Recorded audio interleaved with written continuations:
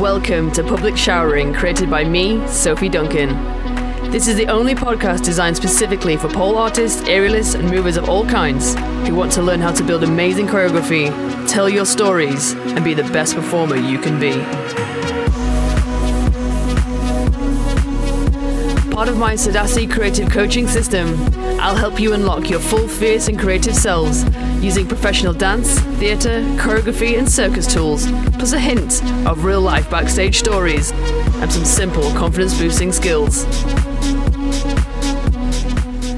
Okay, my friends, welcome to another episode of Public Showering. It has been an absolutely insane few weeks. So many incredible competitions have been down, and one of them was pole art. And at that competition, I met for the first time in her beautiful human form, Vania Noble. And here she is. So how are you, my gorgeous human? I'm very good, and I'm much better that some of the competitions are out of the way and I can actually have a chilled week. I know, for a long time. I know. So I mean, both of us, because this is Tuesday, and for all that were there, on Saturday was the first ever Elite Pole Championships, and well, it was a vibe, wasn't it?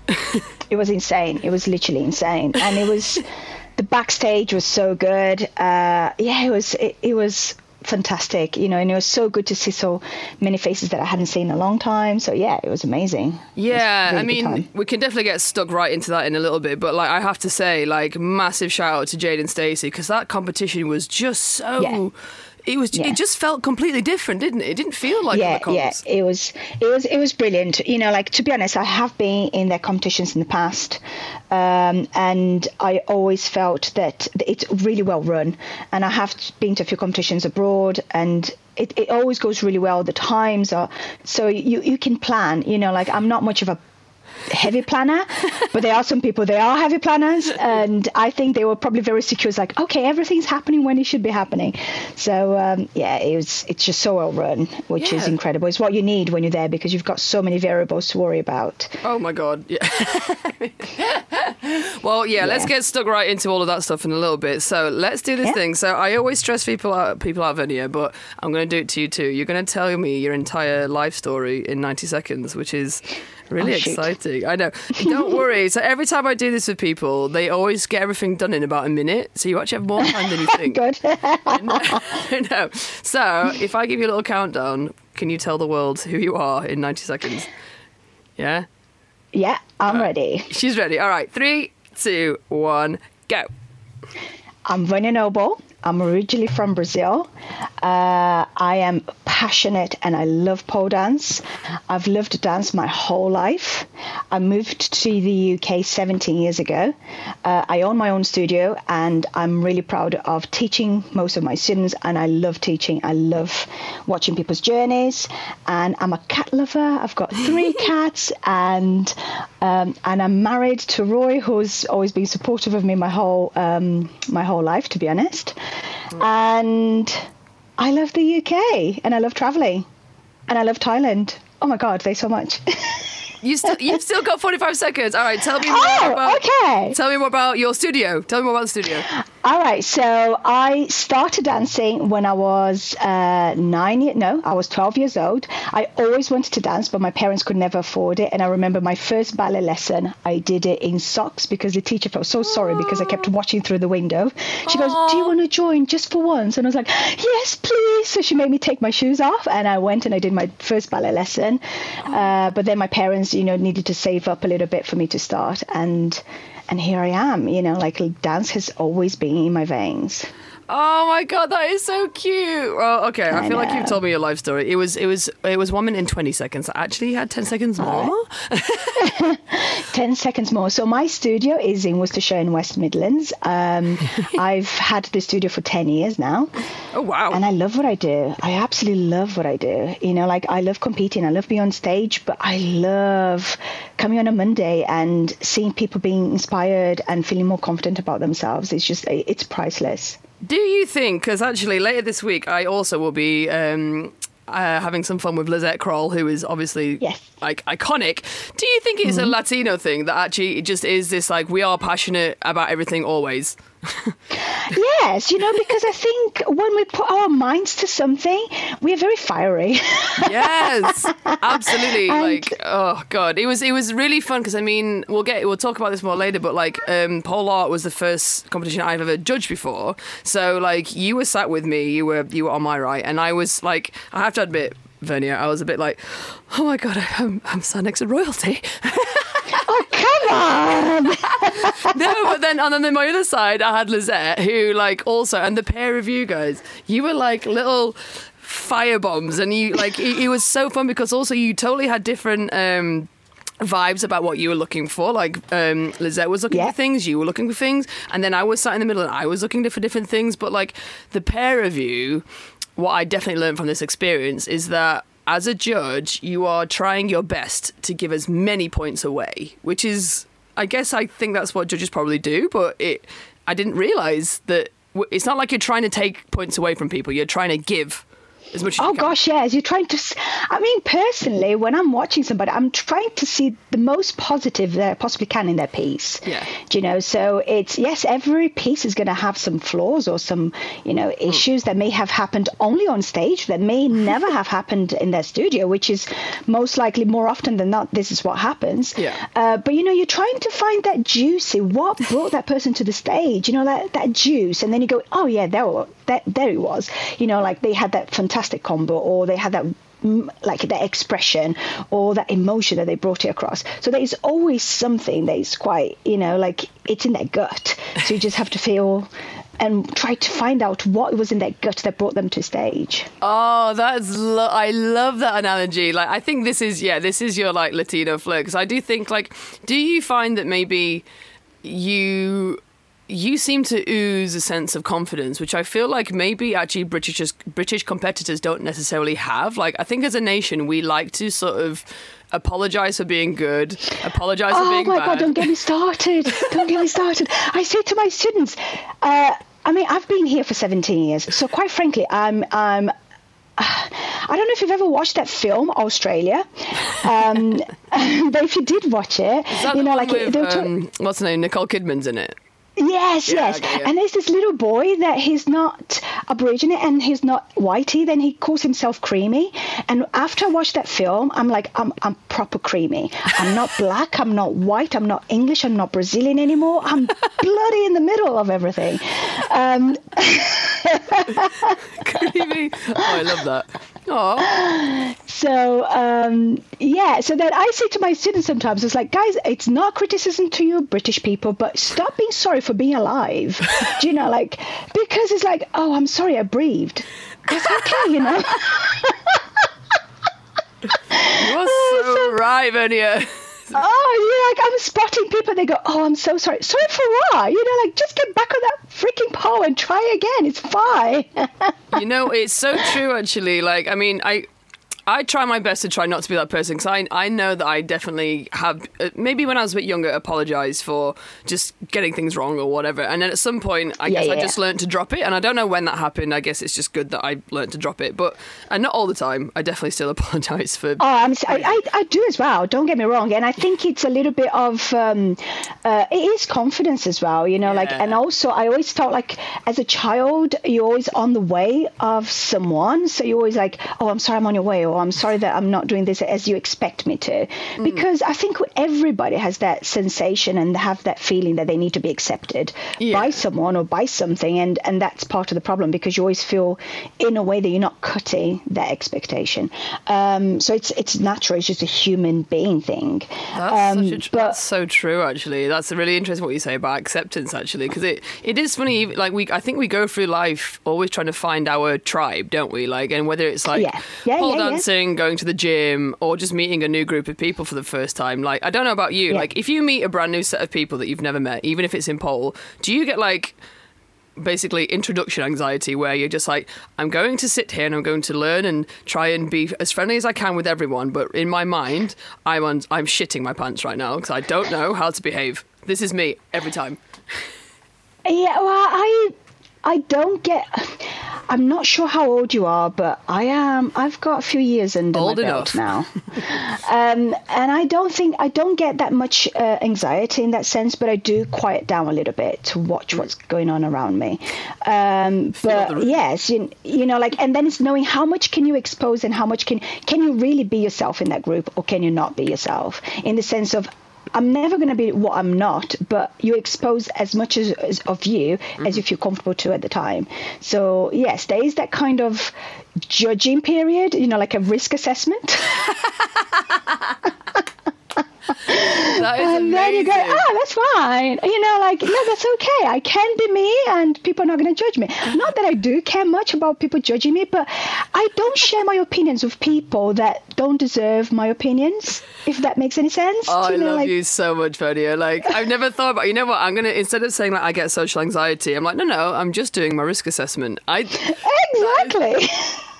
You have literally, that's the quote of the century right now. That is so good. I love that. Okay. Right, okay, I want to cycle back for a second because this is giving me like Billy Elliot vibes. So you said like you wanted to try ballet when you were sort of 12 and you were offered some socks from the teacher. Like, can you tell me about that moment? Because that is so pure. I can't. I mean, I come from a very, very poor upbringing. Do you know, like very poor. Like literally, my mom used to keep us in bed for as long as possible so we wouldn't have breakfast. That wow! poor. Holy moly. Yeah, so, you know, like my mom tells us nowadays that she used to boil an egg and then just cut it in half so she could have it for breakfast and lunch, you know, so it was that poor. And then, but my parents were like, that's why my mom, she's a goddess, you know, because, and my grandmother, I've got a really strong female image in my, you know, like, model in my family, you know, like everybody worked really hard to get everything they wanted, you know, so it was nothing was handed out to us. So yeah, and then I grew up, but my parents, they saved all of that money to send us to private school, which is crazy because we hardly could eat, but they sent me and my brother to private school, but they couldn't keep it for the whole time. And I suffered loads of bullying because I was the daughter of a cleaner, you know, like, so people were like, what are you doing here? You shouldn't be here. And basically my parents couldn't pick me up from school because they were working all day. So I used to just hang at school until they could actually come and pick me up. I used to be like there for 1 or 2 or 3 hours. Yeah. And next door to the school that I used to go to, there used to be a club. And I've always been this way. I cannot sit still. So I used to kind of sneak out of school without anybody noticing. And I got so many calls. My mom, I think she used to hate me. That's why I don't have children, because I think I would have the demon. So I snuck out and I used to go and watch the ballet class I can't even remember, once or twice a week. And I used to be in my uniform and I used to be sitting outside and I used to watch every time. And the teacher got so fed up of me watching that she said, do you want to take your shoes off and then just do it in your socks, but just once? And I was, I don't know, you know, like I must have been like 6 or 7. My brother played football from a young age, but football doesn't cost anything in Brazil, but ballet costs a lot of money. Yes. And I was like, oh yes, please. And I loved it. But I still didn't go to dance for another 3 years because it was only when my parents could actually afford. Wow. And I've always loved dance. I always wanted to be a dancer. You know, like that's all I wanted. And I remember when I had to stop, because when I was 19, my parents, you know, my mom always pushed me to not to be a dancer, but to me to do something that I actually enjoyed. So she would work really hard for me to have the money to go and do it. When I started, it was too late for ballet, so I started with jazz. And cool. So I started with jazz, and then the teachers were like, okay, so you need some ballet foundation. So instead of going to ballet class like the years that you normally do, I just went to the group that people that had already done all the 9 years, and they were just refreshing. Oh, so I had to learn really quick, you know, like. Yeah. But for me, you know, ballet was more of a foundation. And then what I fell in love with really was later on, which was contemporary. And then I did contemporary dance until I was 19. And then the school, I got a scholarship for a company. Oh my God, I'm so happy for you. Yay. I know, but I couldn't take it. I couldn't actually take it because, because of financial, I needed to bring money home. I couldn't Varia, you're literally pulling at my heartstrings so hard right now. I'm literally scratching my sternum, just like, oh my God. It was really hard. A story. So yeah, I never even, but obviously my mum knows it nowadays, but at the time my mum always said that I was born with the head of a 40-year-old. And literally I was 19 and they were offering me this scholarship. They go, look, you don't have to pay anything. We'll cover all of the costs of your dance, all of your traveling costs and everything. But you do need to teach a couple of classes to young ballet dancers. Wow. And I was like, yeah. And I went back home and I was like, I can't even ask my mum that. And I just couldn't. And I just never even asked her. I just turned it away. And then I learned English really, I learned English quite to a good level for me to start teaching English and bring home money, which is what we needed. No way. That must have been an incredibly tough decision for you to make. It was to a point that if people asked me to go and watch a ballet or a showcase or something, I could not go. I just couldn't go. Do you know when you have to close the door to something because you're going, it's just painful to be around it. So it was painful to be around it. And then eventually you heal because I think you choose to live life in a happy way or in a negative and sad way. There are happiness everywhere that you go. It doesn't have to be dance was actually my passion, but you can be happy doing anything. I've been happy cleaning bathrooms. So, you make your job a happy place, not the job makes you happy. Do you know what I mean? It has to be you as well. So I think that's an incredibly strong thing to say because it is hard. I think there's a lot of people on the other end of the Public Showering podcast that is hearing what you're saying, and it's it is. I find it really difficult sometimes when I never had to make a decision that hard in my life, Vania. I don't think I would have been able to make that decision. I would have just scholarshiped. I'd be like, I'm sorry, Mom, this is what's happening. But I feel like there's definitely times in my life where I think you don't actually realise how happy you can be by just doing a different thing and letting that sit over there sometimes. Because I think we don't always take stock. All these stories of you telling your mum's literally having to split eggs for breakfast and stuff. I guess you just don't realise what you have sometimes because sometimes your goal is so there you sometimes let things pass by and you forget you forget that you've got friends, you forget that you can eat, you forget that you're alive, exactly. And these are things that are actually important. But I think sometimes your dreams or following your dream is a thing that we're all told that we need to do, especially in sort of Western world, we are told that you follow your dreams and you commit to your dream no matter what. But actually maybe that's not always the best thing all the time. Again, it just comes with age. I think the purpose of being alive is being alive. That's the purpose. The purpose of being a human being is being a human being.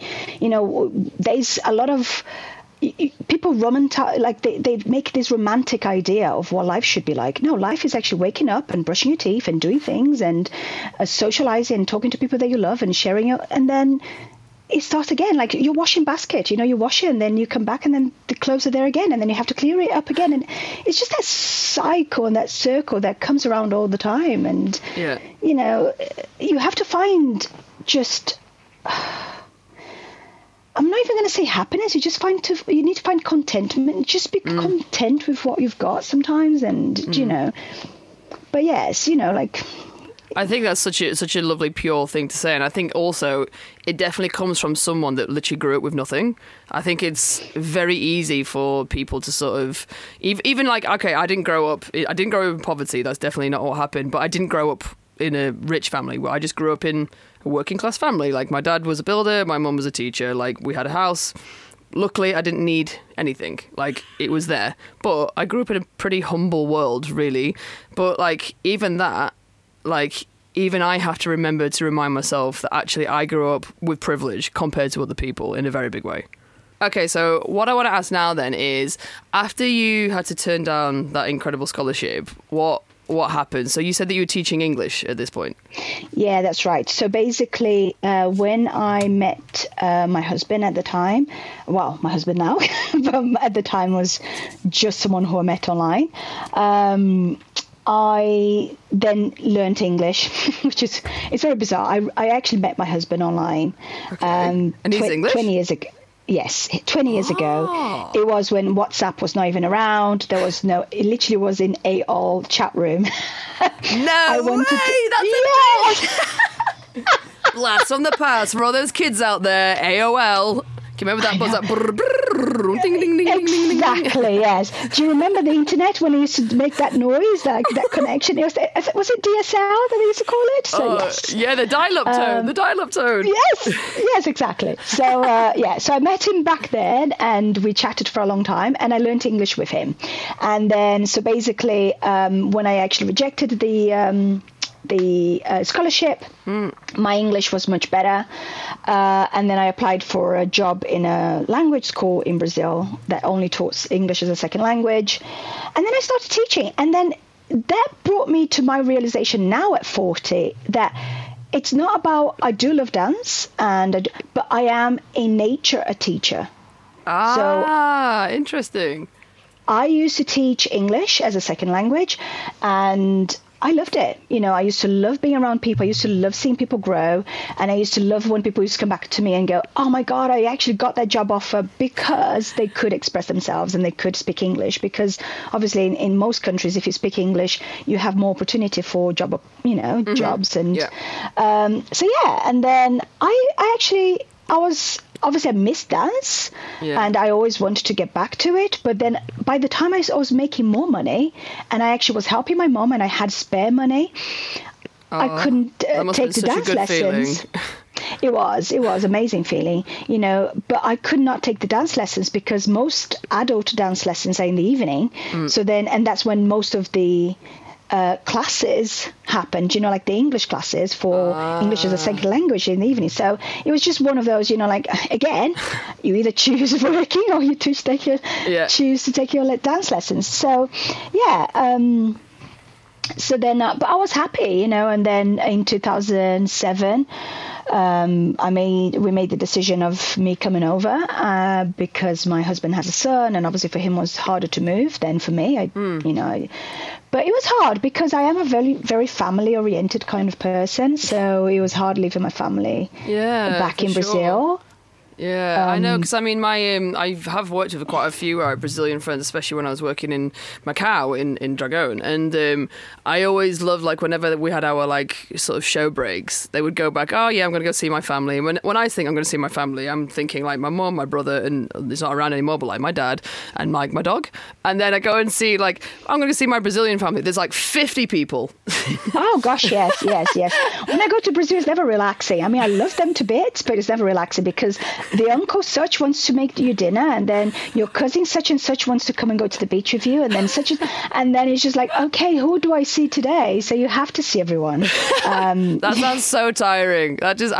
We all love our families, but damn, like, do you have the same format that we do? Like, you always have the weird uncle, you have the crazy auntie, you have the couple that's always fighting. Like, is it the same setup, or is it different? Exactly the same all over the world. The only difference between Brazilians and British families is just because Brazilian families are really loud. Like, we are stupidly loud. It sounds like we're having fights among ourselves, but actually we're just having discussions, and they're healthy discussions most of the time, but it sounds like we're just about to kill each other. When my husband goes to Brazil, it's like, what's the matter? Who died? What's the fight all about? I was like, it's not a fight, we're just talking. We just said hi to each other. We had a great day. Yeah. But you know what, when I went to Greece and when I went to Italy, I can't can't understand Greek or Italian, but it's exactly the same. It's like, Mamma mia! No, it's the same. And also with in China as well, like, Chinese is such a beautiful language when it's spoken calmly and quiet. Like, I love the sound of it. It honestly, like, it's that perfect sound. It's very, like, poppy and it's gorgeous. But on the streets of China and Macau, where everyone is just shouting in Cantonese, honestly, you would think they were telling each other to, like, just completely go fuck themselves all the time. And it's like, it's not. They're just saying, like, hey, what's up? Yeah, okay, I'll see you later. And it just sounds so aggressive. But I wonder, I don't know, before you, I mean, obviously your English is amazing now, but, like, before you knew English, do we sound the same? Do we actually have the same? I don't know. I couldn't even tell you because in my social circles, I never heard English until later on in life. So I wouldn't be able to tell you, like, you only knew what was on TV. I don't think you guys, you know, like I think the English, you sound very soft spoken, to be honest. It's not very, I don't think it's a very aggressive language. You know, there's a massive distinction when there's an aggressive conversation and a really like just, and the families here, they're just so serene, you know. Like, I just find it so all the funny. British people on this are saying, be like, serene. We are not serene. Like, but having said that, I do kind of know, I definitely know what you mean by serene. There's definitely a few, especially sort of older English white women that are just like, hi, Dot, it's so nice to see you. Hi, you know. Yeah, exactly. Do you know what? I think one thing that I'll never forget, it was the first year that I moved here, and my mom came with me that year because my husband wanted to make sure that my mom would have that peace of mind knowing that I was safe and everything. And so we traveled to Cornwall, but there was it was the worst rain that they had in ages, and everyone was flooded. Of course it was. And it took us, yeah, of course. So my mom's thinking, yeah, you're very safe here. So it took us 7 hours to get to Cornwall. And then when we got to Cornwall, we were in this B&B, and we were watching TV, and basically loads of houses were flooded. So all the furniture had been damaged in loads of different places in the UK. And my mom was like, what are they saying? I was like, well, Mom, they lost their houses and they lost all of their furniture and they're just really sorry. You know, they're very, very disappointed. And my mom was like, that's how they are disappointed? Because if you was in business, like, oh my God, my house. You're pulling our hair on TV. So right. You're so right. Actually, everyone is just so solid. Oh my God, I've never made that distinction until now. But next time there's something very annoying that's happening in the UK, you're so right. Everyone's going to be like, we're just so upset because we've lost everything and we just don't know where to go. And you would be so right. It would be like, what's it called? Telenovela.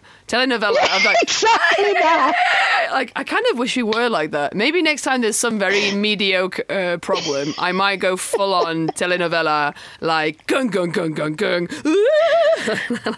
I swear to God, if you look into the death reasons in Brazil, it must be one heart attack and the rest. Oh my God, I love it. Sorry. Oh man, the distinctions between Latinos and there's English. I could talk about this forever. Right. Oh yeah, no. I want to go back for a hot second. So I think this is just like a really interesting point that like you sort of brought up, like having to choose between something to work that makes you happy and actually the thing that makes you happy. Because I definitely know a handful of pole dancers that have come to me. And again, shout out to anyone that comes to me at comps or sends me messages saying that like public showering is like something that you love to listen to and it's making you like think, because it's honestly it makes me so warm inside I can't even explain. But there's definitely a handful of you out there that has mentioned to me about that you wish you could just pole dance all day long and just quit your jobs. And there's a couple of people out there that I know have been slowly transferring their day life into a pole life, but making that sort of like transition. And I kind of what I want to come back to is like, for you thinking about that, Vania, like in terms of like, you've had to make a decision now. Do I give up my dream so I can actually pay for stuff, or do I just like give up working and then be super, super poor and just go for my dream? Like, what's your sort of take on that? Because I even know a couple of people, like some people necessarily like I hope she doesn't mind me saying this, but like Lisa Hammond has just been doing her masters, so she's been, you know, she's followed her dream and she's doing her masters, but it means she doesn't have as much time to be working. So obviously, like, how would you take that as with your mature head and your experience now? How can you describe that sort of like possible transition of what you can be going through if you choose to essentially follow your, I guess, potentially artistic dream versus real life priorities of, you know, paying the rent? Yeah. It's a bit tough, isn't it? Because I think there are so many variables around you that you do, you know, I wouldn't be able to I couldn't give a generic answer that would be applicable to everyone. For me personally, when it came to it again, I came to the UK and I took lessons I went back into dancing. So I went to the Hippodrome and they used to have adult classes. And so I started taking ballet lessons again for, you know, like beginners, and I yay. started taking contemporary for beginners, and then I was like, I want to get good at this, and I started taking contemporary for intermediate. And again, the teacher put together a little company that she brought to the side, and she was like, would you like to take part? And I'm like, fuck, this is again like the circle is coming back. And then there I met somebody that talked about Paul. But when it came to me to make a decision, because I was working in an insurance company, and then I was like, should I quit my insurance job and do this for a living, or should I not do it? And then for me, it was the second time in my life that I had to make the decision. So I was like, fuck it. It's now or never. So I had to make the decision, and obviously it was different for me because I had amazing support from my husband. So financially, I had made savings. I worked my ass off to get to a point that I could make that decision. So my suggestion to everybody is get yourself a buffer, work hard, put money aside if you can, so then at least you know that you've got somewhere to stand, But I am one of those people that I think of all the details. I would hate, because I hated being poor.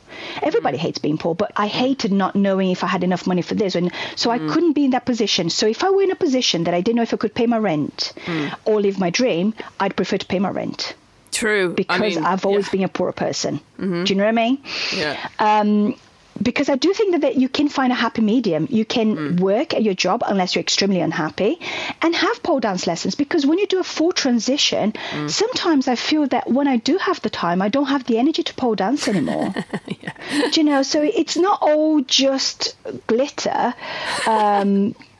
It really isn't, part of the time I'm cleaning bathrooms and I'm on the computer trying to manage the business. Oh my God, the admin about being an artist or running a company, like the hours I spend for free just sending emails and getting things done is it's a nightmare.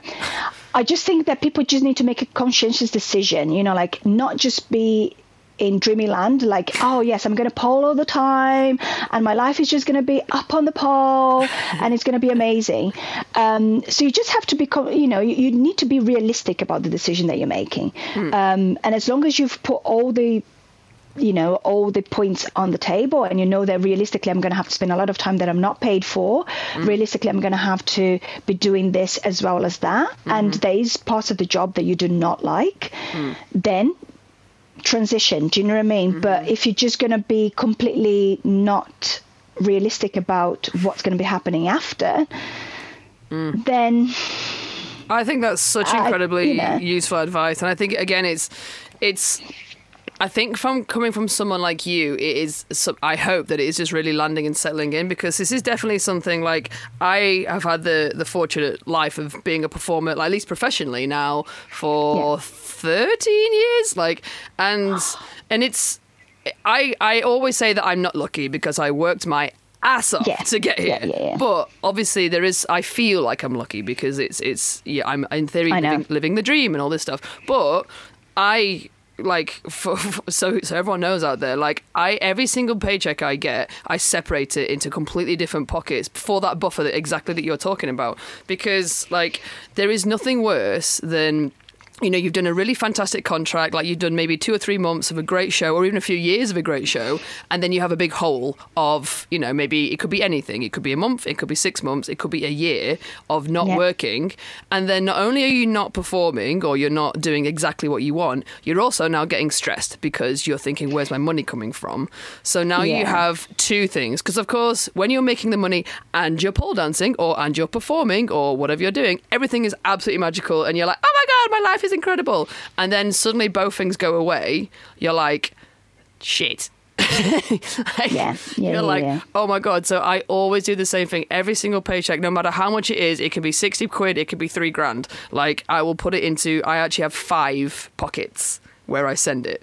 So, sadly, 20% of that is tax, but we've all got to to have that little bomb. But pocket, yeah. So definitely advice for anyone out there that is interested in following your dream, because there's obviously loads of studio owners that have made that transition from having a normal job into owning something. Yeah, it's one of the best pieces of advice I've heard on Public Showering, Varnia, to make that buffer, make sure you've got some support, and I guess if you don't have the support, you've got to figure out Who is the support? Like, who is that coming from?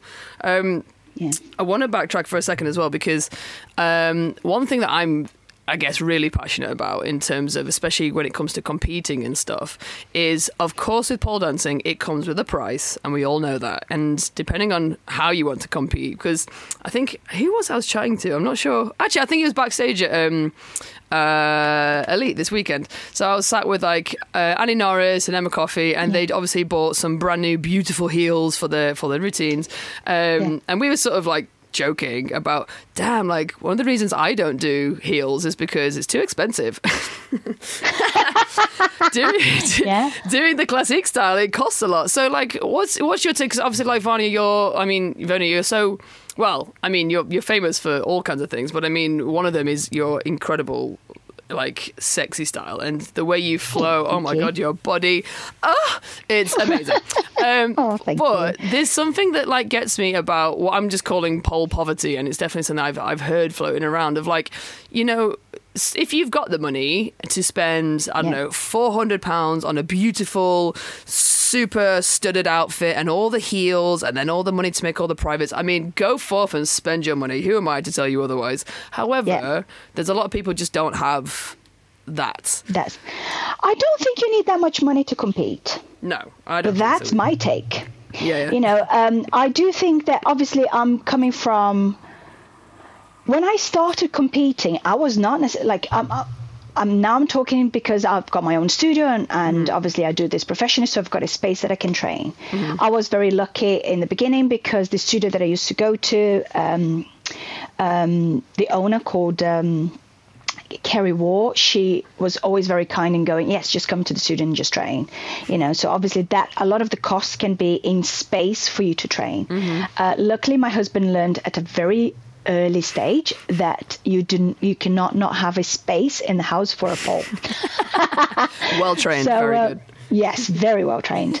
So, but other than that, you know, like I've always watched things and I was like, oh, okay, I want to try this or try that and that not. And if it does not suit my body because I can't move that way organically, or it doesn't suit my body because, you know, my anatomy does not suit that shape of that trick or anything, I wouldn't even try it. Do you know what I mean? Oh, I hear you. There's a few tricks. I'm like, there's no way in hell I'm ever going to try Rainbow Marchenko. I don't even care. I'm fine. You know, like I think it's amazing when people do it, but it's just how you like your dance style. I don't like anything that is going to take me more than 10 seconds to get into. Oh, God, yeah. You know? Yeah, exactly. So, but there are some people that can do it without even blinking, and that is amazing. But if I had to take 20 seconds for me to get my foot, fuck that. I've lost my patience already. But I do think that, you know, like costumes, I always made all of my costumes. All of my costumes I've always made. Yeah. You know, like my makeup, I've always been crap at makeup, but you know, like I had to learn how to do a basic makeup at least to get on stage. A basic thing. So, yes. So, you know, like other than like you buy rhinestones and you can make a lot of it yourself. You know, so you don't have to pay 400 quid. No. I don't want to put anybody out of work here. If you do have it, you do it and you buy it. Yeah, however, I don't want people to think that I can't finance to be in a competition, you know, because it can be done on the cheap. It really can. I mean, like I'm definitely the kind of person that I don't know why. Maybe I'm just being too up my own self, to be honest, because I mean, I've never really had to buy costumes for stuff because, again, fortunately, from being a performer, you generally speaking, you're provided until you start freelancing, and then of course you're providing your own things. So like, I'm all about going to the sales. I'm all about going to TK Maxx, finding things that, like, okay, as long as my foof isn't going to come out, then this is an outfit that I can make pretty, like, for sure. But you like, have a dance background.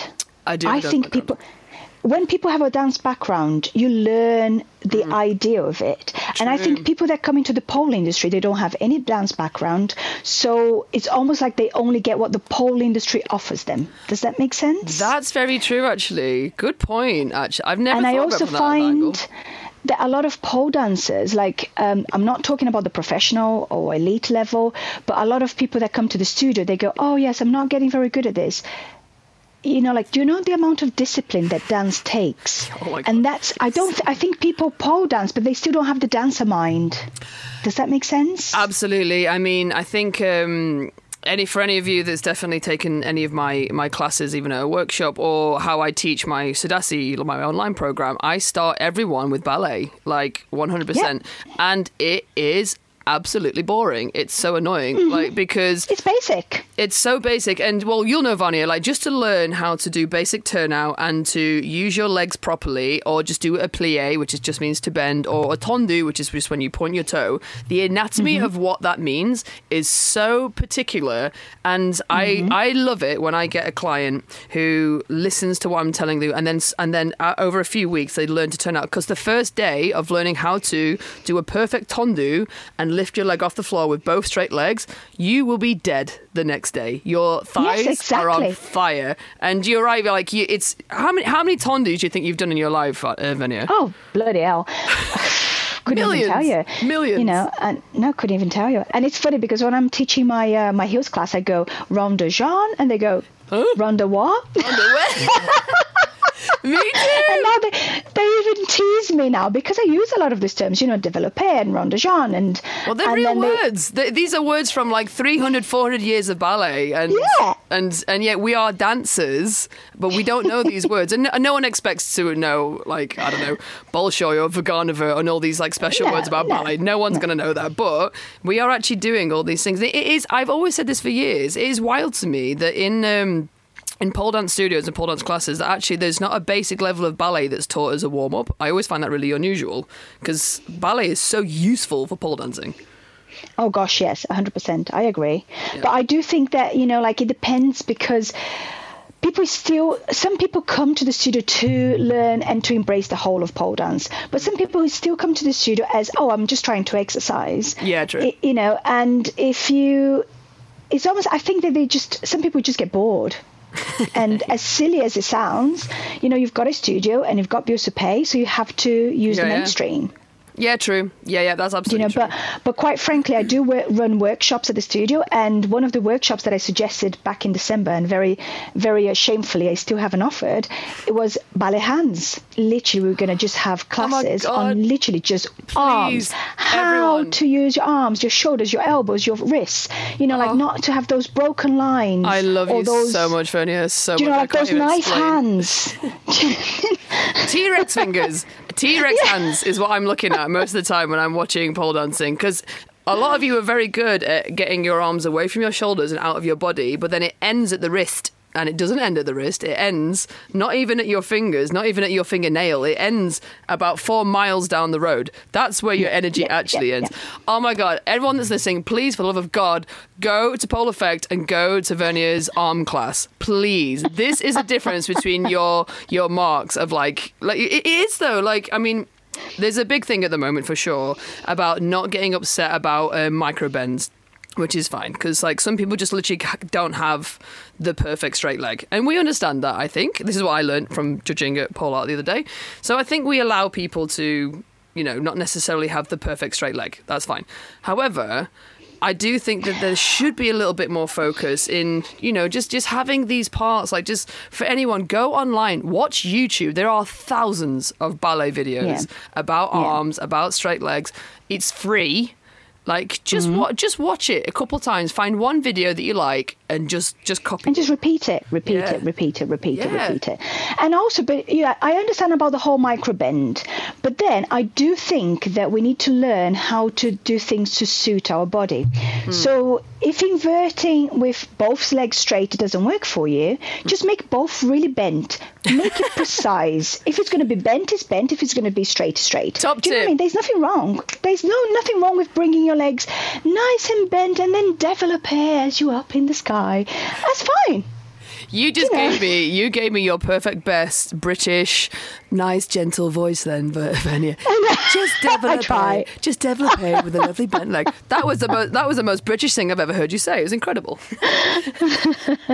But you literally had the perfect ballet vernacular then. That was so good. But I 100% agree with you though. Like, we don't need to have a straight leg. Okay. If you're going to do a split, if you're going to do a jade, like, at least have your legs straight. Yeah. That's fine. If you can't do a flat split, though, I would still rather see a slightly V jade with a straight leg. Is that's it? Me. No, it's not. 100%. Oh, are you saying that what you mean? Okay, yeah. I actually prefer to see less split and more straight lines. 100%. Yeah. Because then we know that is literally the straightest you are. Really. Yes, and also, like, for example, like, let's say that a cartwheel, or some people call it the fan kick, right? Yeah. I say to my students, I don't want it to go over your head. I prefer that it's like you just miss the puddle, but with straight lines, or pointed toes, than actually to come like clown feet over the sky. Clown feet. So I think, I like clean lines, and I must admit, we don't have clean lines all the time. I don't, and then, but I am not going to lie to you. When I watch myself and I can see that micro bend personally, I don't, it does kill me a little bit inside. But that's just my own. I'm not judging anybody. No. Like, people do whatever they want, and they're able to at the end of the day. But for me, like, on my own lines, but then again, it's because of my history and everything. I'm thinking, Varnia. For sure. I mean, like, I've already seen a couple of videos from EPC at the weekend of my routine and stuff like this, and like, there was a lot of dance elements in that, and I loved it. I loved it. But I can see that there's a handful of moments where I didn't extend for some reason. I'm looking at, especially like the floor work that I did. I'm like, why the hell did you do it like that? I'm looking at myself, and it's because, weirdly, I panic so much more about the pole that the dance stuff, because I'm a dancer, I sort of let it just happen, and I sort of improvise naturally. A lot of it. Yeah, but organically. it means though that I actually forget, like, the perfect straight legs and things like this, and I really wind myself up because I know that I can do better, and I think, like, it on the pole as well. I know what I want to happen. I know that I can. And the thing is, I've got swayed back legs as well, which basically just means when you're looking at the leg, instead of it just being a line down to the floor, it actually it bows back a little bit. Mine is the same. Yeah. So then we have to extend even more. Yeah. Because even when so you have to, like, your knee goes almost back a little bit. Yeah. So it's like, I don't know what you call it, but yeah. So then basically, like, if I sit on the floor and I stretch my legs, my foot comes off the floor. Yes, which is, it's a very ballet thing, isn't it, Vania? Like, it's, if you looked at a picture of a ballerina, you'll see that her legs are bowing back. And also the men as well. Men tend to have less of it just because, like, it's just different between men and women. But generally speaking, and that's what gets those beautiful positions, because your legs look impossibly long, and it's trainable, actually. Like, just anyone out there that's wondering what this means. So if you just stand up now, and then imagine you're stood at the bus stop and you just literally push back into the back of your knees, you'll see if you have a slight bowing back of your leg. Okay, this thing here is also, it's like a top tip. This is what makes your leg look longer and straighter by going into this part. However, you have to be strong enough to do it, because actually just sitting into the back of your leg, it can actually cause quite a few issues with your knees, can't it, if you're not if you're not strong enough. I love talking about ballet. This is so exciting. I wasn't expecting. I'm sorry, we're going completely a little bit off par, but it's still dance, and that's what it's all about. This is the Royal Ballet Podcast with Sophie and Varnia. Right, actually, I'm going to leave this here because we are going to go straight into a second episode where we're going to talk a little bit more about EPC, pole art, and actually about putting dance and pole into boxes, which apparently Varnia does not like. So we will catch you next time with the incredible Vania Noble on the next public showering. Love you very much. See you next time. Thank you.